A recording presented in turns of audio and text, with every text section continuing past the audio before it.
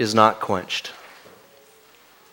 Having our attention turned to that burning bush, approaching a section of John's gospel in which we feel as though we gaze upon a unique display of the glory and goodness of Christ.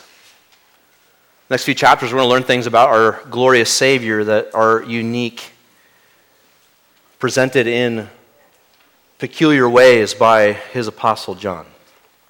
It's all part of what is known as the Upper Room Discourse, brought to us by Jesus to his apostles. Jesus, is just hours from his death. Within 24 hours, he will be buried in a borrowed tomb, having died being with his Father, his dead body laying in the cold darkness. But before that hour comes, he has ministry to do. Before he's ushered away to face that dark hour of dying for us, he spends some few final hours with his disciples. John uniquely records that in chapters 13 through 17. I've told you from the beginning of our study through the Gospel of John that his gospel account is quite unique from the other three, Matthew, Mark, and Luke. He's given us a more deeply theological exposition of the person and the work of Christ. He's given us the theological backdrop to all that he accomplished in his person and his work. And he himself tells us why he does that. He writes that we might believe that Jesus of Nazareth is the Christ, the Son of the living God, and that by believing we might have life in his name, John 20, verse 31. And so indeed we see this picture of Jesus in these chapters. He is indeed the Christ, the Son of the living God, in ways presented here that we have not previously seen. John 13, verse 1, the apostle records this. Now before the feast of the Passover, when Jesus knew that his hour had come to depart out of this world to the Father, having loved his own who were in the world, he loved them to the end. During supper, when the devil had already put it into the heart of Judas Iscariot, Simon's son, to betray him, Jesus, knowing that the Father had given all things into his hands and that he had come from God and was going back to God, rose from supper. He laid aside his outer garments and, taking a towel, tied it around his waist. Then he poured water into a basin and began to wash the disciples' feet and to wipe them with the towel that was wrapped around him. He came to Simon Peter, who said to him, Lord, do you wash my feet? Jesus answered him, what I am doing you do not understand now, but afterward you will understand. Peter said to him, you shall never wash my feet. Jesus answered him, if I do not wash you, you have no share with me. Simon Peter said to him, Lord, not my feet only, but also my hands and my head. Jesus said to him, the one who has bathed does not need to wash except for his feet, but is completely clean, and you are clean, but not every one of you. For he knew who was to betray him. That was why he said, not all of you are clean. When he had washed their feet and put on his outer garments and resumed his place, he said to them, do you understand what I have done to you? You call me teacher and Lord, and you are right, for so I am. If I then, your Lord and teacher, have washed your feet, you also ought to wash one another's feet. For I have given you an example that you also should do, just as I have done to you. Truly, truly, I say to you, a servant is not greater than his master, nor is a messenger greater than the one who sent him. If you know these things, blessed are you if you do them. I am not speaking of all of you. I know whom I have chosen. But the scripture will be fulfilled. He who ate my bread has lifted his heel against me. I am telling you this now before it takes place, that when it does take place, you may believe that I am he. Truly, truly, I say to you, whoever receives the one I send receives me, and whoever receives me receives the one who sent me. Would you pray with me as we dive into the word together? Father in heaven, thank you for the rhythm and the pattern of deep study of your word.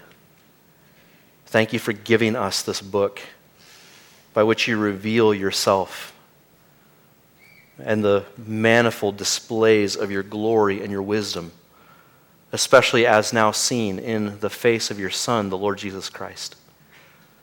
We ask that you would do with your word in our hearts what you've promised to do. Make it a mirror by which we see the filth of our own soul. Make it that cleansing wash over which pours over our soul, and we know the cleansing power of your Spirit. Make it a hammer that falls upon the hardest of hearts and breaks it to pieces. Make it to be that sword carefully handled which divides to the deepest intersecting point of the human existence. Flay us open with your word. Help us to see and know and understand your truth. Have minds renewed and hearts and affections changed. Make us more like your Son as we see him in all of his glory. So, Father, would you bless the next few minutes as we seek to understand this section of your word. Help us, Lord, in Jesus' name. Amen. It's often been observed that John has two sections to his gospel. The first section has a prologue in chapters 1, verses 1 through 18. And then from 1:19 through chapter 12 and verse 50, you have what is often called the book of signs, in which Jesus does 7 miraculous or supernatural signs, and he will explain the sign either ahead of time or give an explanation after the sign. So an example of this would be in John 8 when he said, I am the light of the world. And then in John 9, he came across a man born blind from birth, and he shed light into that man's life, physically giving him sight, but then spiritually giving him birth from above. He did a supernatural sign, and then he explained it. This second book we turn to now in chapter 13 is often called the book of passion or the book of glory. Jesus goes from public to private. He goes from miraculous signs and powerful teaching to private instruction and intensive care for his 12 apostles, soon to only be 11 left in the room. And we, through the Apostle John, get an invitation into the room. We get to see exposed the heart and the mind of our Savior. Not just the power and the majesty of his teaching, but the inner man of Jesus is here exposed in John 13 through 17.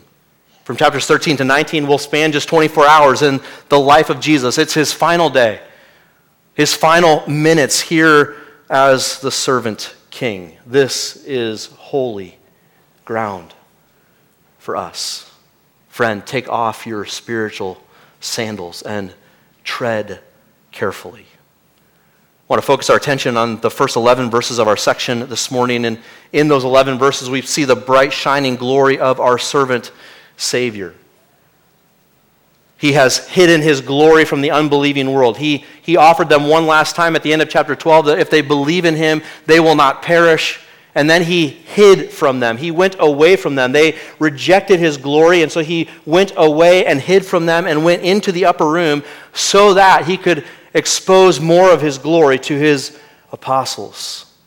That starts right away in our text. We see his glory in his love, in his supremacy, in his humility, and in his cleansing power.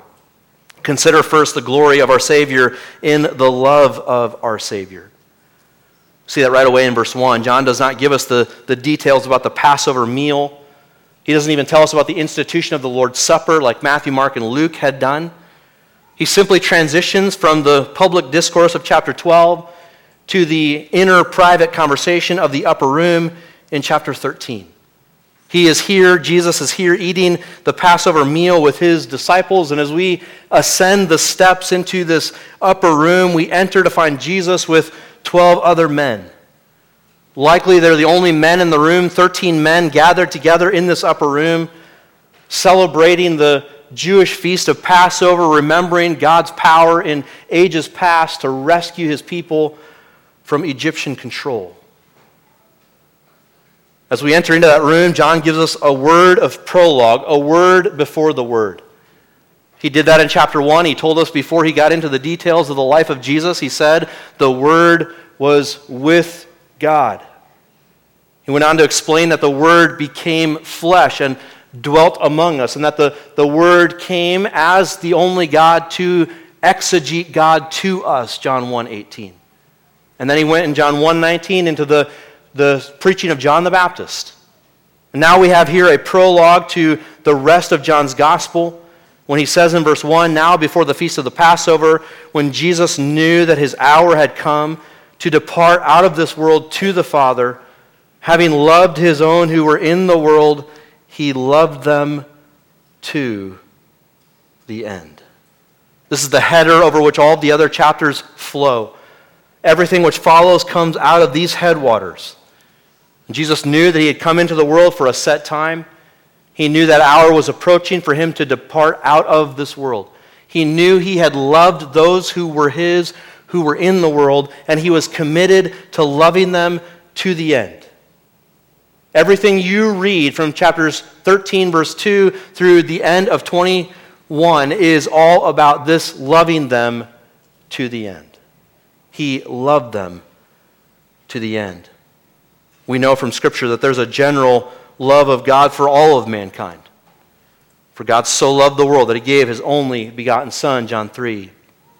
But there's a specific love that Jesus here displays for his own, as he says, he loved his own who were in the world, and he loved them to the end. He describes those as his own in John 6 and John 10 as those given to him by the Father.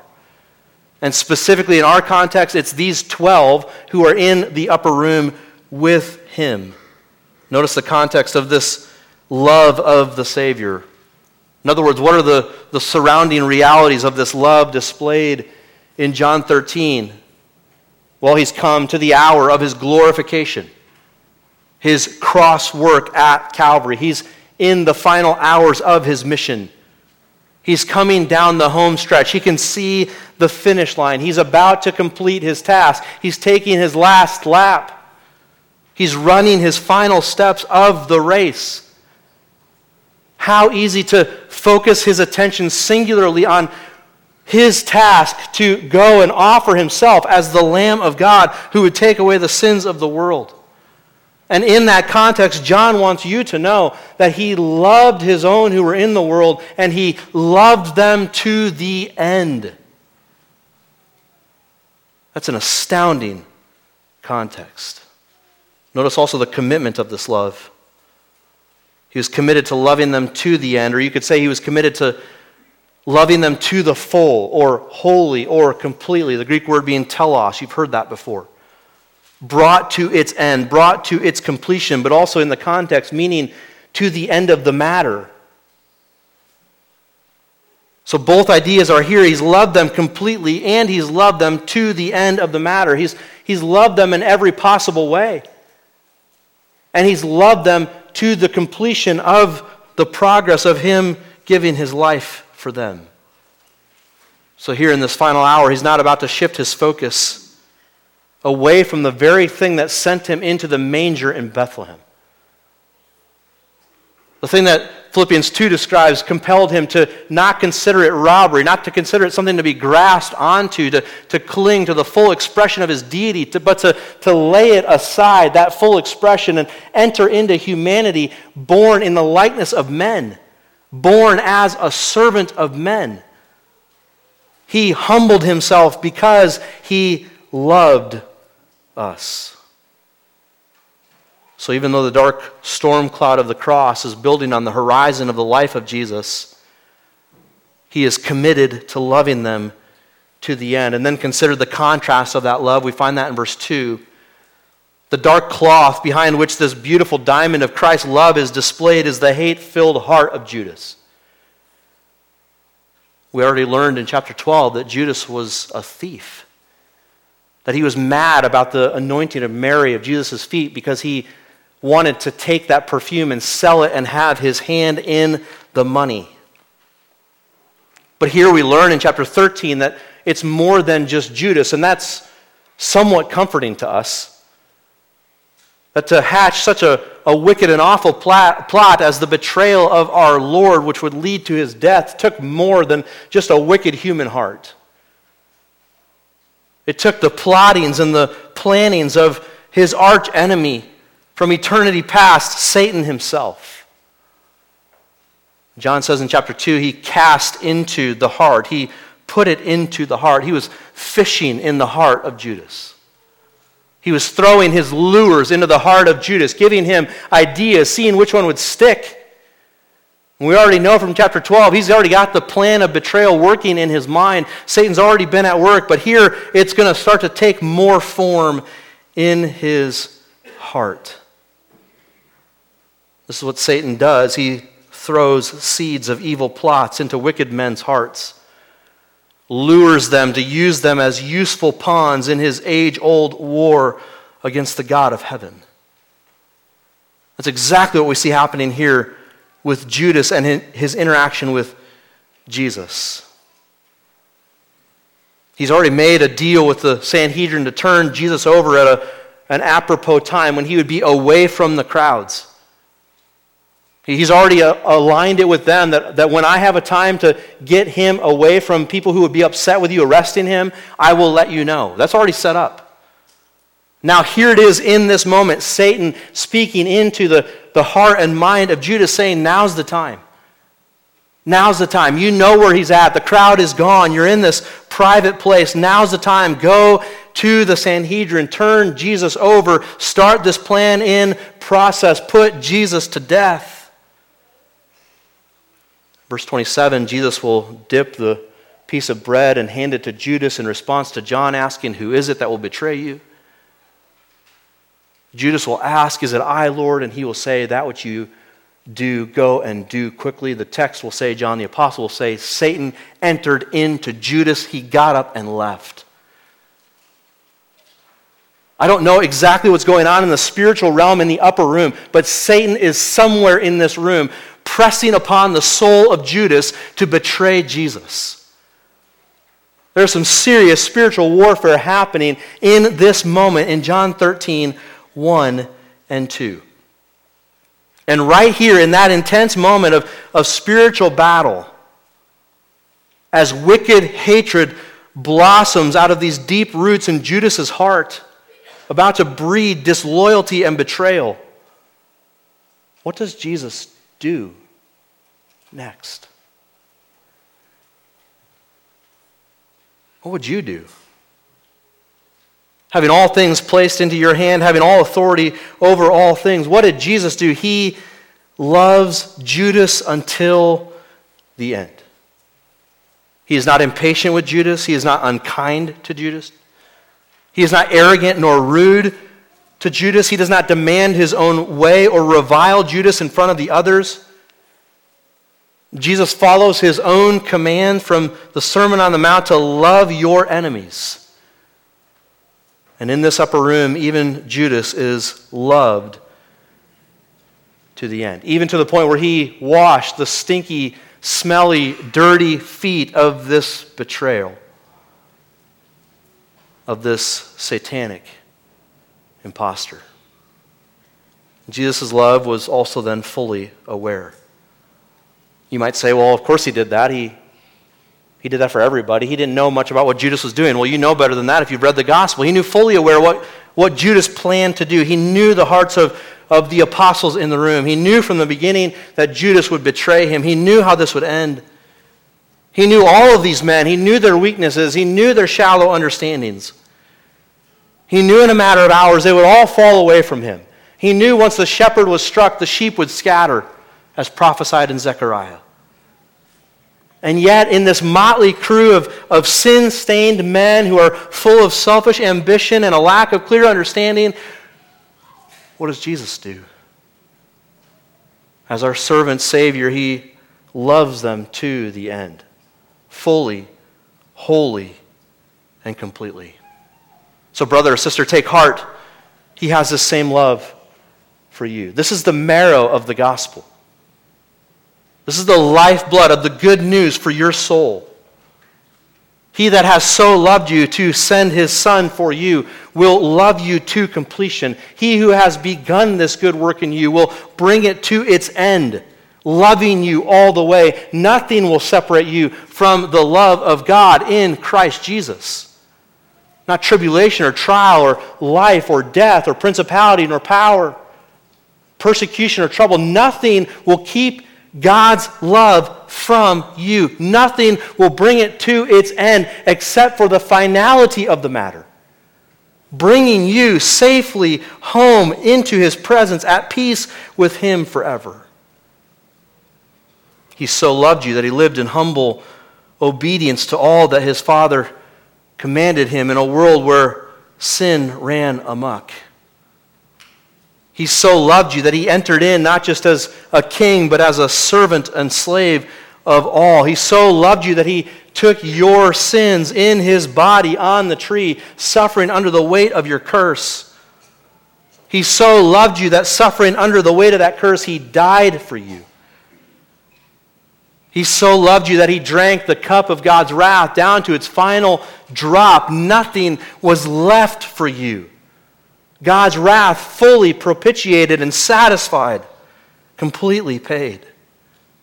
He so loved you that he became sin for you so that you might become the righteousness of God in Christ Jesus.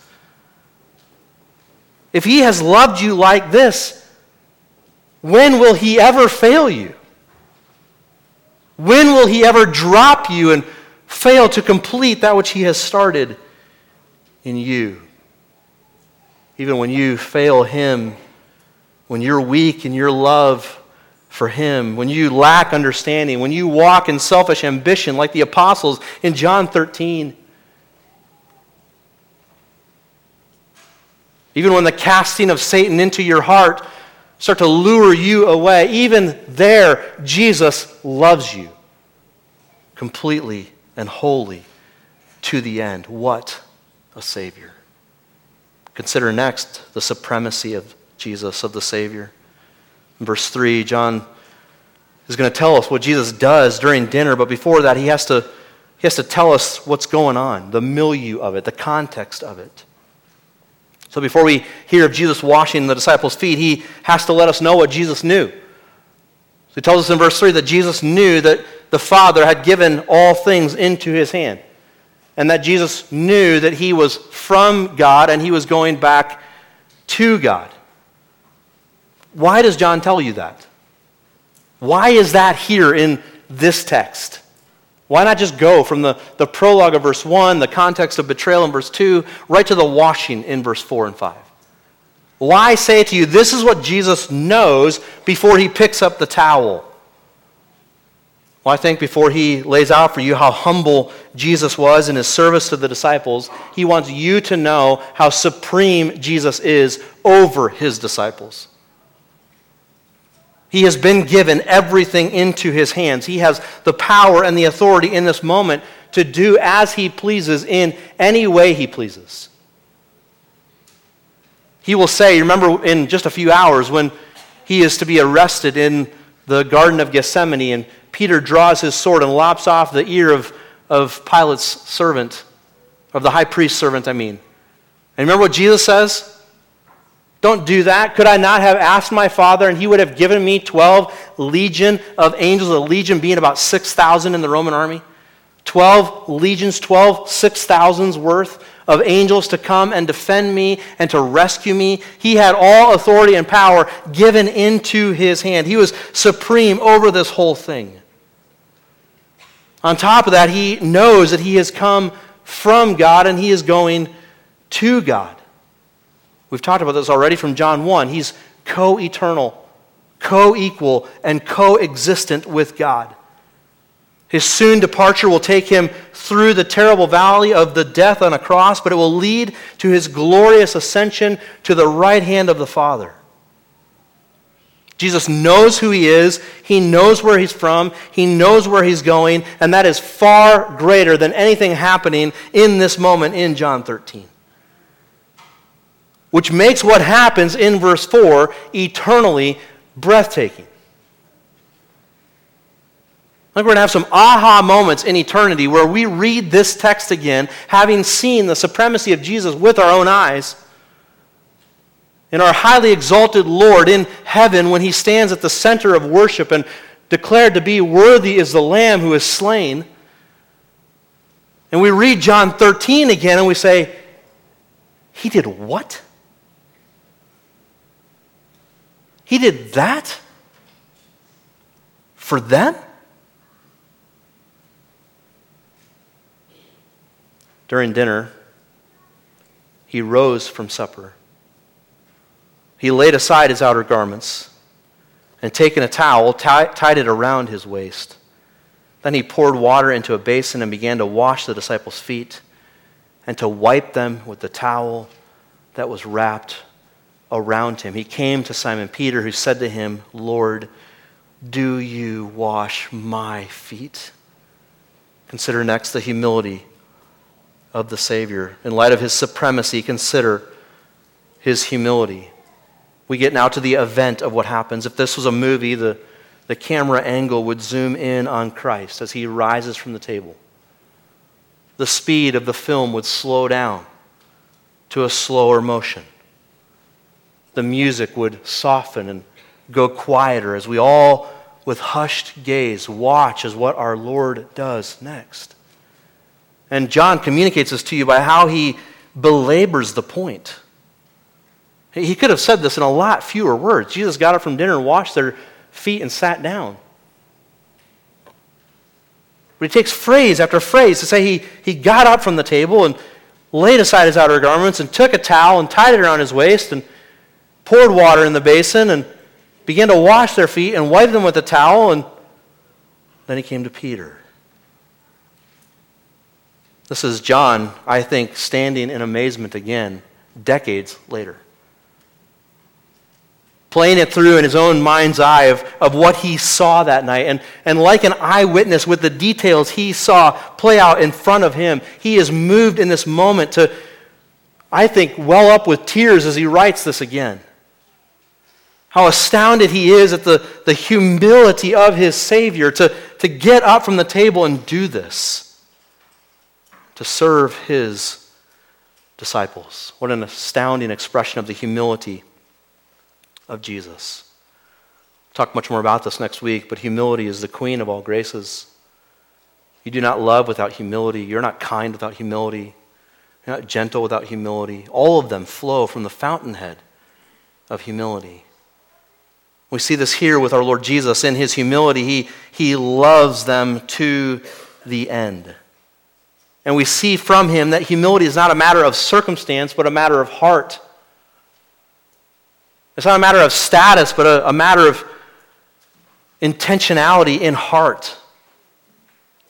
Jesus is determined to love his own to the end. And right here in that moment, he seizes upon this teachable moment and he washes their feet. You might say, what's so teachable about this moment?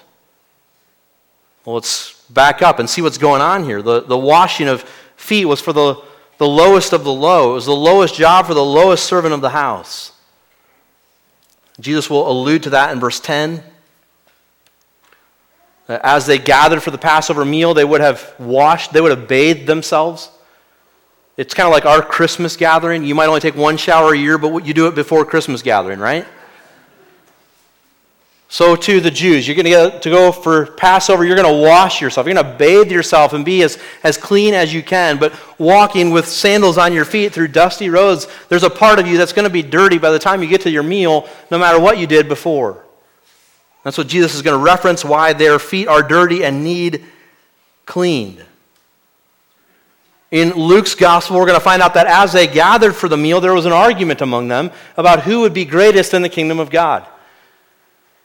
Alfred Edersheim, in his book, The Life and Times of Jesus the Messiah, says that he thinks what happened here is they got into the room and they started arguing over who would sit nearest to Jesus.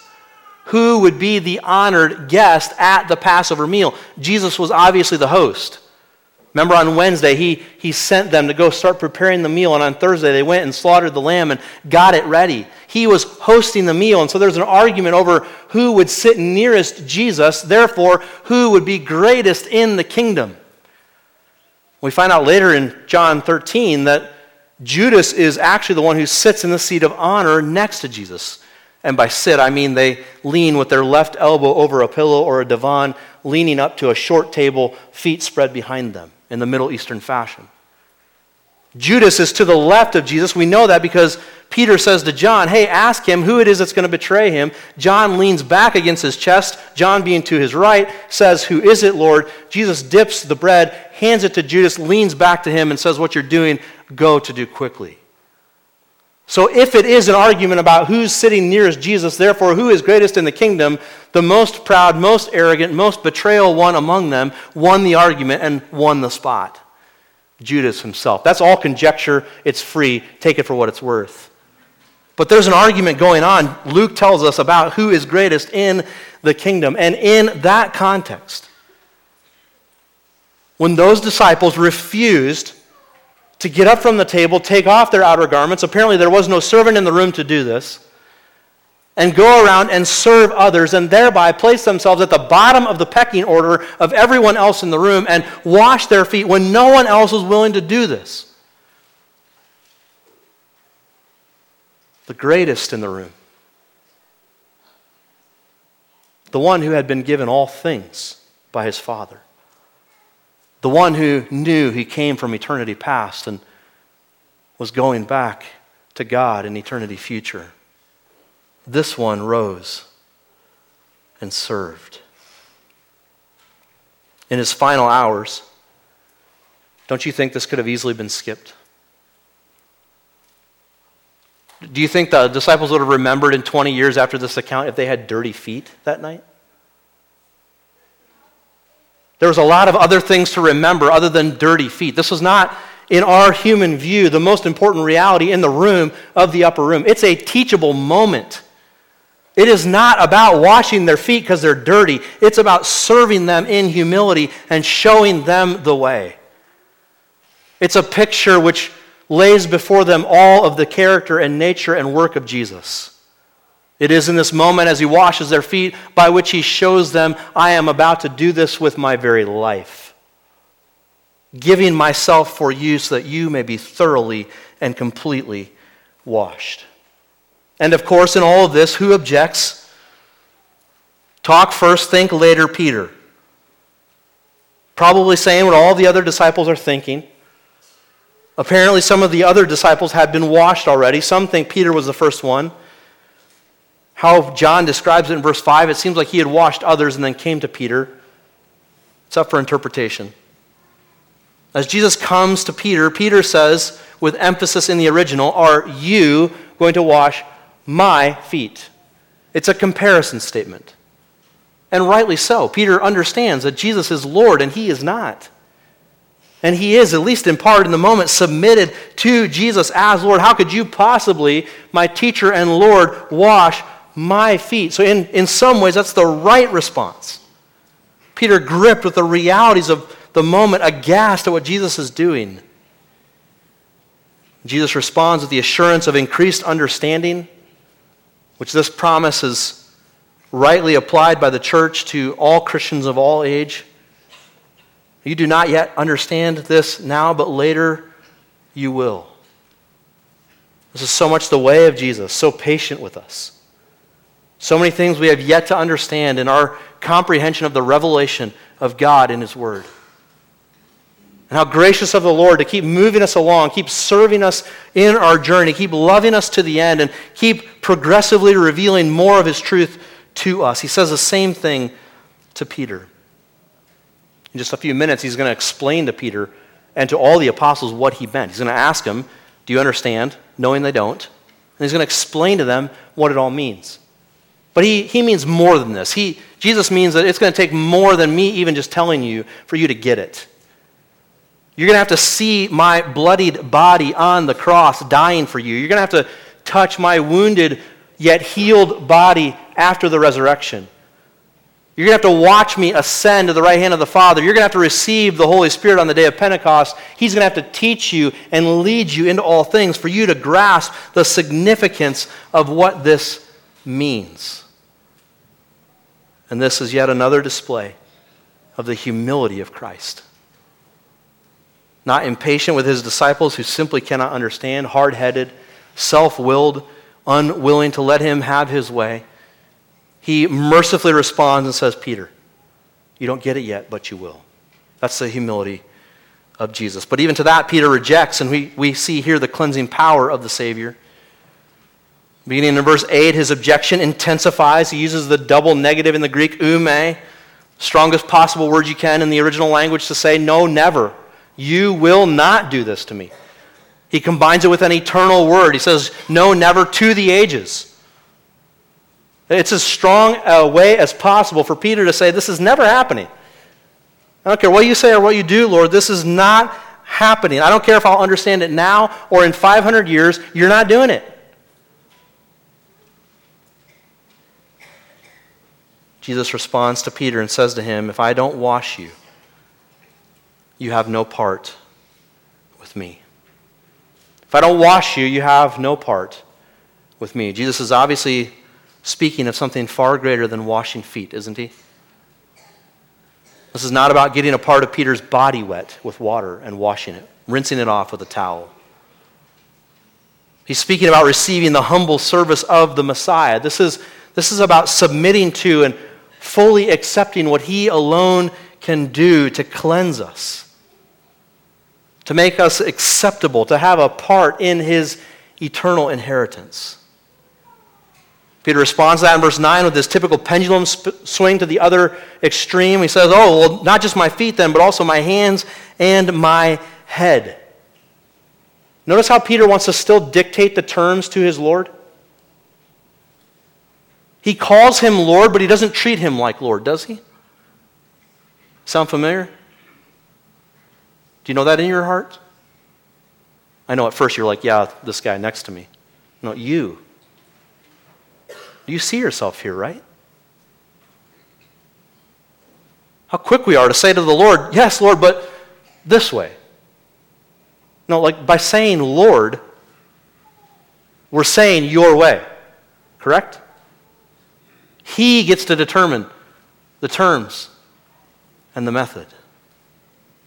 Peter still wants to be in charge of what's going on, still wants to control how this is going to happen. Jesus responds in verse 10, such clarity again, says to him, if you're already bathed, you don't need to be washed again. He only needs his feet clean. Referring back to them preparing for the Passover, getting their feet dirty on the way. He says to them, you, at the end of verse 11 is plural, you are all clean. Therefore, you don't need to be washed again. But not every one of you. Jesus is here obviously talking about something more than just physical washing, isn't he? He says, you're all clean, but not every one of you. Well, he washed all their feet. So if he's talking about washing their feet, then they're all clean. He means something more here. He's talking about spiritual realities, obviously. John lets us know in verse 11, the interpretive help here, that Jesus said that because there was one of them that Jesus knew was about to betray him. So this whole exchange is deeper than the washing of feet. He's clearly speaking about washing of heart and of soul. 11 of his disciples in that room are clean in that way, but one of them is not. And that will soon be seen as he leaves to betray his Lord. Jesus is here using the physical expression of foot washing to point to the spiritual reality of the filth of sin that needs cleansing. David says it in Psalm 51, verse 2, wash me thoroughly from my iniquity and cleanse me from my sin. 1 Corinthians 6, when Paul is talking about those who will not inherit the kingdom of God because of how they continue walking in sin, he says, and such were some of you, but you were washed. You were sanctified. You were justified in the name of the Lord Jesus Christ and by the Spirit of our God. Paul says to Titus in Titus 3, verse 4, but when the goodness and loving kindness of God, our Savior, appeared, he saved us not by works done by us in righteousness, but according to his own mercy by the washing of regeneration and renewal of the Holy Spirit. Hebrews 10, the author calls us to draw near to Christ, to our high priest. He says, let us draw near with a true heart in full assurance of faith, with our hearts sprinkled clean from an evil conscience, and our bodies washed with pure water. 1 John 1 and verse 7, this apostle in his first letter says, "But if we walk in the light, as he is in the light, we have fellowship with one another, and the blood of Jesus, his Son, cleanses us from all sin." Friends, this is the outworking of the gospel. The marrow of the gospel is the love of Christ for you. The application of that good news, of that gospel to you, is that you will be cleansed by this Jesus who loves you. Sin mars the soul with a filth and a residue and an ickiness that will never be taken away but by the shed blood of Jesus the Christ. And he says to Peter in verse 8, "If you do not do this, you have no part with me. You're not one of mine if you will not submit to my humble service to you." And Judas really is exhibit A of the negative alternative, right? He stands as one of the starkest warnings on the pages of Scripture, like a lighthouse beaming its warning signal so that you don't crash on the same rocky shore. Judas' story screams to you about the dangers of betrayal, about the casting work of Satan into the wicked hearts of unbelieving men and women. Judas is clear proof of very difficult truths. Truths like this: no amount of head knowledge about our Savior, absent of grace, guarantees that you have a part with Christ. That no experience of immense privilege, like being in the upper room with Jesus, can save you. That no rite, like being at the first Lord's Supper or having your feet washed by the Savior, even those things cannot guarantee your eternal salvation apart from faith and grace. And see, there must be an internal cleansing that comes by faith in Christ. You must receive this servant Savior who in all humility serves you by cleansing you with his shed blood. If he does not wash you, you have no part with him. So friend, do you know the cleansing power of Jesus? He does not need to wash your feet for you to have eternal life and the forgiveness of sins. He needs to wash your soul. The cleansing power of his shed blood for you. This is received by faith. Just like Peter had to come to the point where he received by faith that the Lord knew what he was doing, accepted it on the Lord's terms, and received what the Lord offered. So you too must receive what the Lord offers to you in eternal life, saving you from your sin by the sacrifice of himself. How about you, brother or sister? Having been cleansed, do you see more of the glory of your Savior in John 13? Where has the Lord gripped you with the love of Christ and the supremacy of Christ and the humility of Christ and the cleansing power of Christ? Hallelujah. What a Savior. I think it would be appropriate this morning for us to gather around the Lord's table. Obviously, I've thought about that before now because we're ready for it, because our elders graciously served us in that way. What a great text to move from preaching to pondering. To consider the great work of Christ to cleanse us from our sins. In the upper room, Jesus established this ordinance with his disciples. He laid before them how this should go in the church for the ages until he returns. In John's gospel, he started at a meal with his disciples at a wedding feast. He ends with a meal with his disciples in the upper room. This points us to that glorious day when upon his return, we will feast with him. And Luke 22 says he will serve us as he served his apostles. What a Savior. As we come to the table, I want to just point you to two things to help you think deeply and worship truly. The first is, in John, we don't have an account of the Lord's Supper being established, of Jesus saying, this broken bread and this cup point to me, and therefore you should do this until I come. Why does John leave that out in his gospel? Well, some would say because the other three covered it. He didn't need to. I think there's more going on here. He writes a couple of decades after the other apostles. And I think already by then the church had come to the table as a ritual, as a rite, as a matter of attaining grace. As though somehow by doing this they were receiving further cleansing or accomplishing more of their salvation. So John makes clear to them through Judas' example that you can participate at the table and be as lost as Judas. The table does not guarantee your salvation. You need to be cleansed by the Savior that the table remembers, so that you might have part with him. So if you're cleansed from your sin by the saving work of Christ, you're invited to the table with us. It's a table of remembrance and of joy. You have much to remember and much to take joy in. The second thing I want to point out to you from John 13 is the ongoing need for washing. I think that's what John says in his first letter in 1 John 1:9. He says, if we confess our sins, he is faithful and just to forgive us our sins and to cleanse us from all unrighteousness. You've been washed. You're ready for the feast. But in sandals on dirty roads, your feet get dirty. Sin still is a struggle and a problem for you, and you need your feet washed regularly. But the same cleansing power of your Savior. You have part with him, but you need further cleaning. And the beauty of the Lord's table is that it's a regular checkpoint for you to see and do business before the Lord with your heart. We gather on this table as about a motley crew as what Jesus had in the upper room, maybe more so. We're just sinners saved by grace. And we bring a whole bunch of mess to this table. A whole bunch of selfish ambition. A whole bunch of pride.